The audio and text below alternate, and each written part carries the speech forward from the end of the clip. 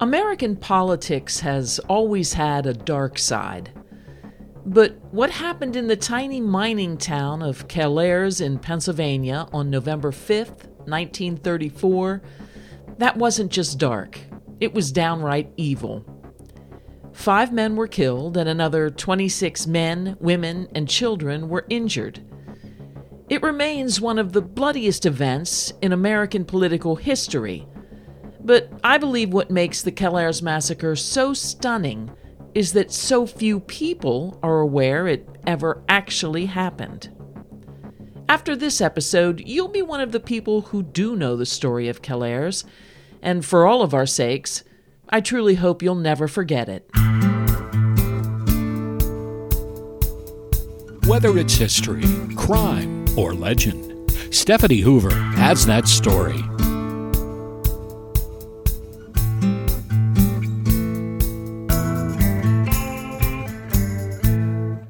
Perhaps the story of the Kellears Massacre faded so quickly because it was overshadowed by a larger national quarrel. The United States was, in the 1930s, embroiled in one of the most heated policy debates ever waged, whether to keep and affirm FDR's New Deal programs or to reject and repeal them. By anyone's measure, Pennsylvania was a key state in both the 1932 and 34 elections, what we would now call a swing state. Everyone wanted to know, would it reject Roosevelt and his expensive social programs, or would it validate FDR's social safety net and plans to invigorate the economy? This Social Security measure gives at least some protection to 30 million of our citizens who will reap direct benefits through unemployment compensation, through old age pensions, and through increased services for the protection of children and the prevention of ill health. National debates aside, the disputes in Kellears, Klein Township, Schuylkill County were far more personal. The tiny coal town of less than 800 souls was deciding whether or not to allow nepotistic Republican boss Joe Bruno and his family to monopolize the positions of county detective, justice of the peace, school board director, public school teacher, tax collector, and bank director. Big Joe, as Bruno was known, ran Klein Township, and everyone knew it.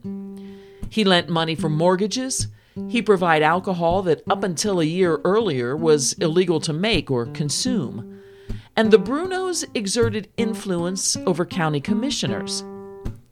Joe Bruno was the closest thing to a king the people of Klein Township would ever know. But, as Kellears had finally realized, the real power was in the hands of the voters, and that was the only power Joe actually feared. November 5th, 1934 was election eve in every one of the 48 states in the nation except Maine, the residents of which had already voted back in September. Polling indicated that the Democrats enjoyed a consistent national lead running up to the election, but the race in Pennsylvania was expected to be tight. Everyone, Republicans, Democrats, newspapers, community groups, churches, urged voters to get out and do their civic duty. The state's voter registration topped 4 million names, the largest in history. Trending seemed to favor the Democrats, whose registration had increased over the previous 2 years, while their opponents had declined. Only half of the state's precincts would vote using machines. Nearly 4,000 polling places were still using paper ballots. Newspaper offices were the only source for live election results, but even that depended on location. In Delaware County, the Chester Times told readers it would broadcast election results from its building by loudspeaker. Editors predicted that since the Philly metro area voted primarily by machine, results would be available early.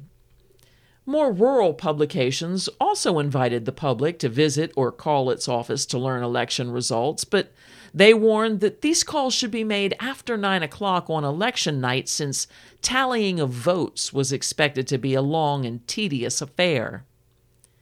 In Calairs, the evening of November 5th was cool and dark. Emboldened by the strides the party was making nationally, and by their belief that they had won the still contested 1933 local elections, the Democrats of Klein Township felt good about their chances. Both parties held election eve rallies. The Dems met in neighboring McAdoo.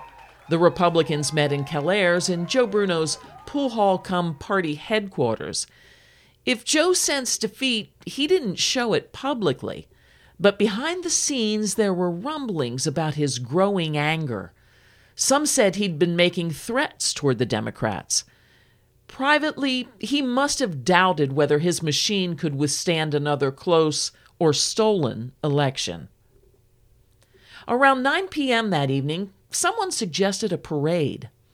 Democrats and Bruno opponents turned out by the dozens. As was the custom of the day, men wore suits and hats, and women wore their best dresses and heels. Though hastily planned, parade organizers did construct a basic formation. Young children would ride in the back of an open truck near the head of the parade. Men, women, and older children would march on foot. A standard bearer would lead the parade carrying an American flag, and lanterns would light the way where streetlights did not. No one disagrees that the Democrats purposely marched past the Bruno home. Very few argue about what happened when they did. Only the Brunos deny the source of and reason for the gunfire. The intersection of Center and 4th Streets in Calairs is small. While writing my book about the Calairs massacre, I stood in that intersection and tried to imagine being fired upon from every direction. The thought was horrifying. Even knowing that no one was targeting me from the windows above, I still fought an impulse to run. The Immaculate Conception Roman Catholic Church sits on the southeast corner of the intersection of Center and 4th. Directly across the street on the southwest corner is the home Joe Bruno built. Joe's son James lived next door. Diagonally from Joe on the northeast corner sits the brick home and former drugstore owned by the Saladego family, who had recently switched political alliances. Yet the apartment above the little store that sold 2-cent ice cream cones was rented by Paul Bruno, Joe Bruno's nephew. For Calairs, the parade was a bit of good fun. Supportive townspeople packed the sidewalks. The cheerful procession headed up Center Street, which, at the lighted intersection with 4th Street, ran along Joe Bruno's property. Testimony varied as to how and when the shooting actually started. Some said it was Joe's nephew Tony who, while standing in Joe's front lawn, first fired a pistol into the crowd. Others said a shooter on Center Street, between the Saladego drugstore and the Immaculate Conception Church, fired on the marchers as they turned to walk past Joe Bruno's house. Still others said it was Joe's son James who fired the first shots from his own front yard while screaming, "What the hell are you people doing here?"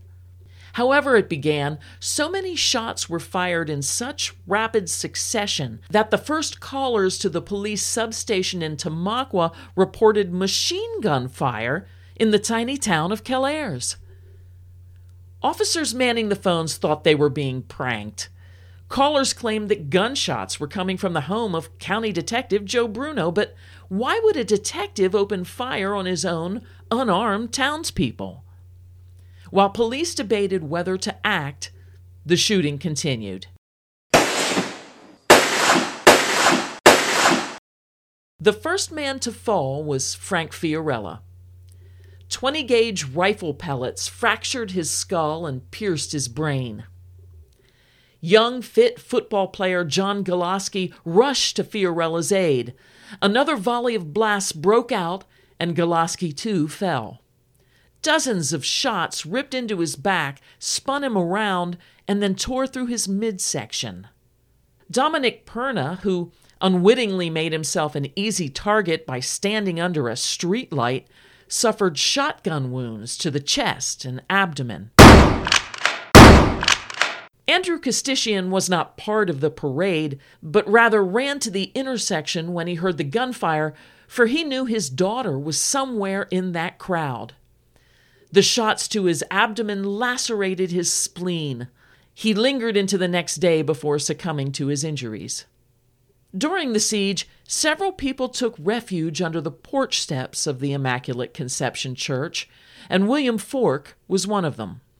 During a lull and believing the shooting to be over, Fork left his hiding place to check on the condition of his injured neighbors.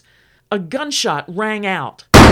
The bullet found its mark and lacerated Fork's liver, stomach, small intestine, and kidney, leaving massive internal trauma. His suffering would have been downright inhumane.